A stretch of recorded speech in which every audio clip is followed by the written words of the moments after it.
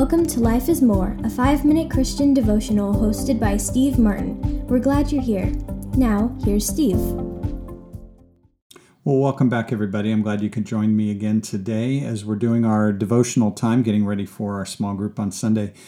I wanted to follow up with our reflections on Moses. And again, not so much just on Moses, but a lot of times his reaction to the grumbling of the people. As we come out of our COVID season and we head into something new, it doesn't mean that we as a country or we as Christians or we as people in general are going to be able to move forward and not be mad about things, not be grumbly about things. And that's not anything new for us, right? It doesn't make our country terrible or we are worse humans than those who've gone before. We see all the way back in the time of Moses that as the Israelites left Egypt, they could be very grumbly.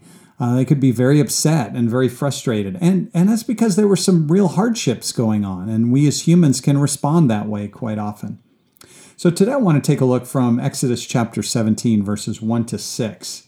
And now the Israelites are in the desert. They've made it across the Red Sea. They are moving toward the Promised Land. They're in the desert.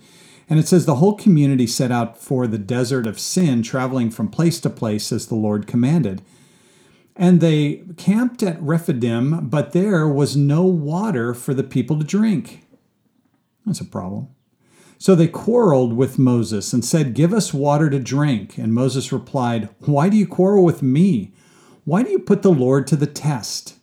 But the people were thirsty for water there, and they grumbled against Moses. And they said, "Why did you bring us out of Egypt to make us and our children and livestock die of thirst?"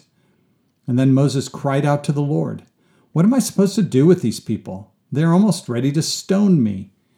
And verse 5 says, the Lord answered Moses, "Go out in front of the people, take with you some of the elders of Israel, and take in your hand the staff with which you struck the Nile.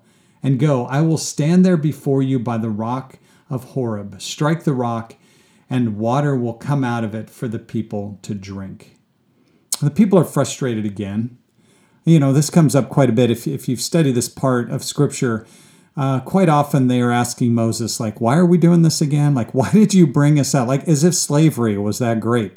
But sometimes what we face up ahead, it's filled with those new problems, like we talked about yesterday. And so we don't really know what to do with it other than to be mad and complain and frustrated. And so here are the people, they're mad because they have a problem they really can't fix.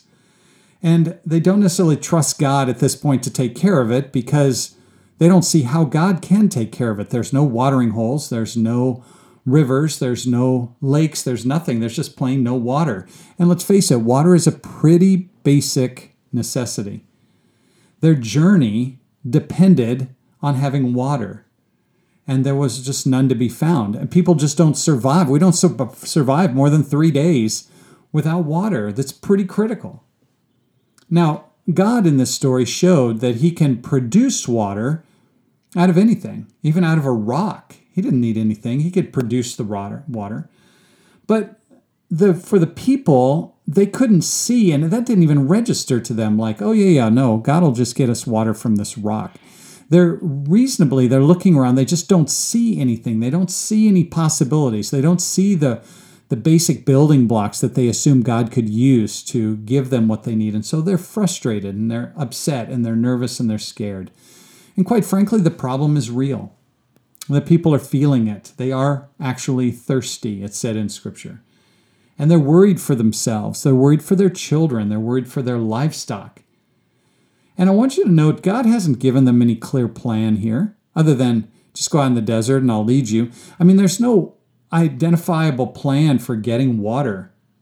Not even Moses seems to know what the plan is. Did you catch that? Like, he's going to God like, hey, is there a plan? They're about to kill me here. Like, if you've got a plan, it might be good.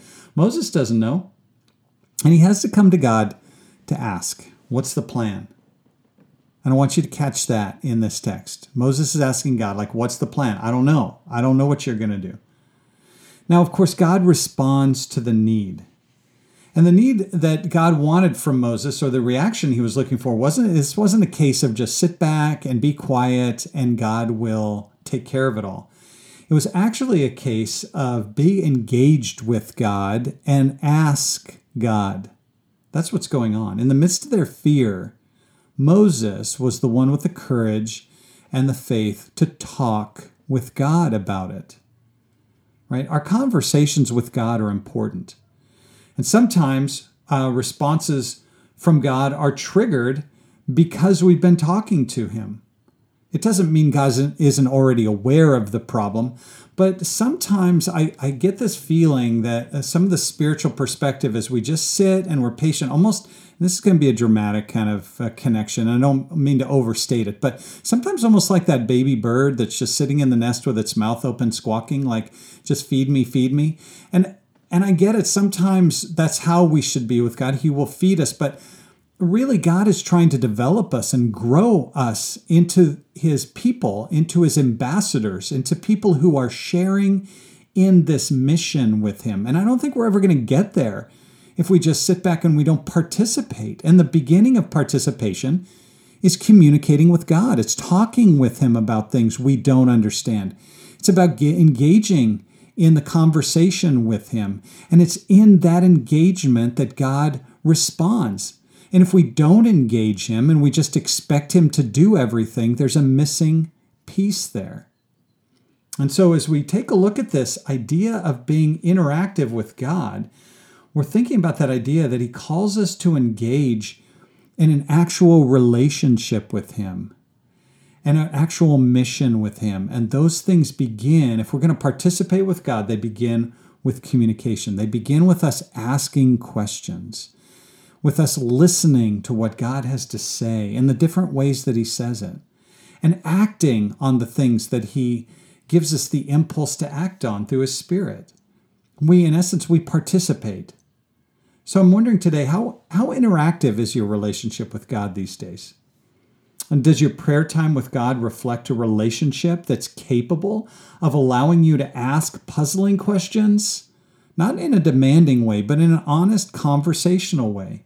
And then humbly listening and waiting and letting God reply and letting God act and do something, finding out how God will respond.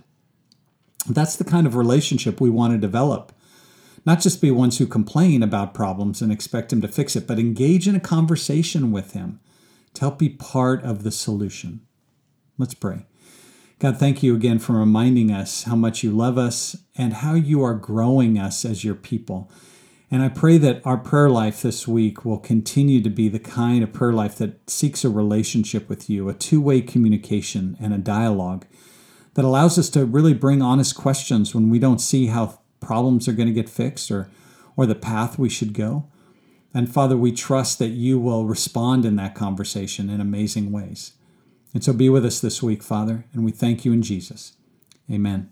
All right, thanks for joining me today. I'll talk to you one more time tomorrow.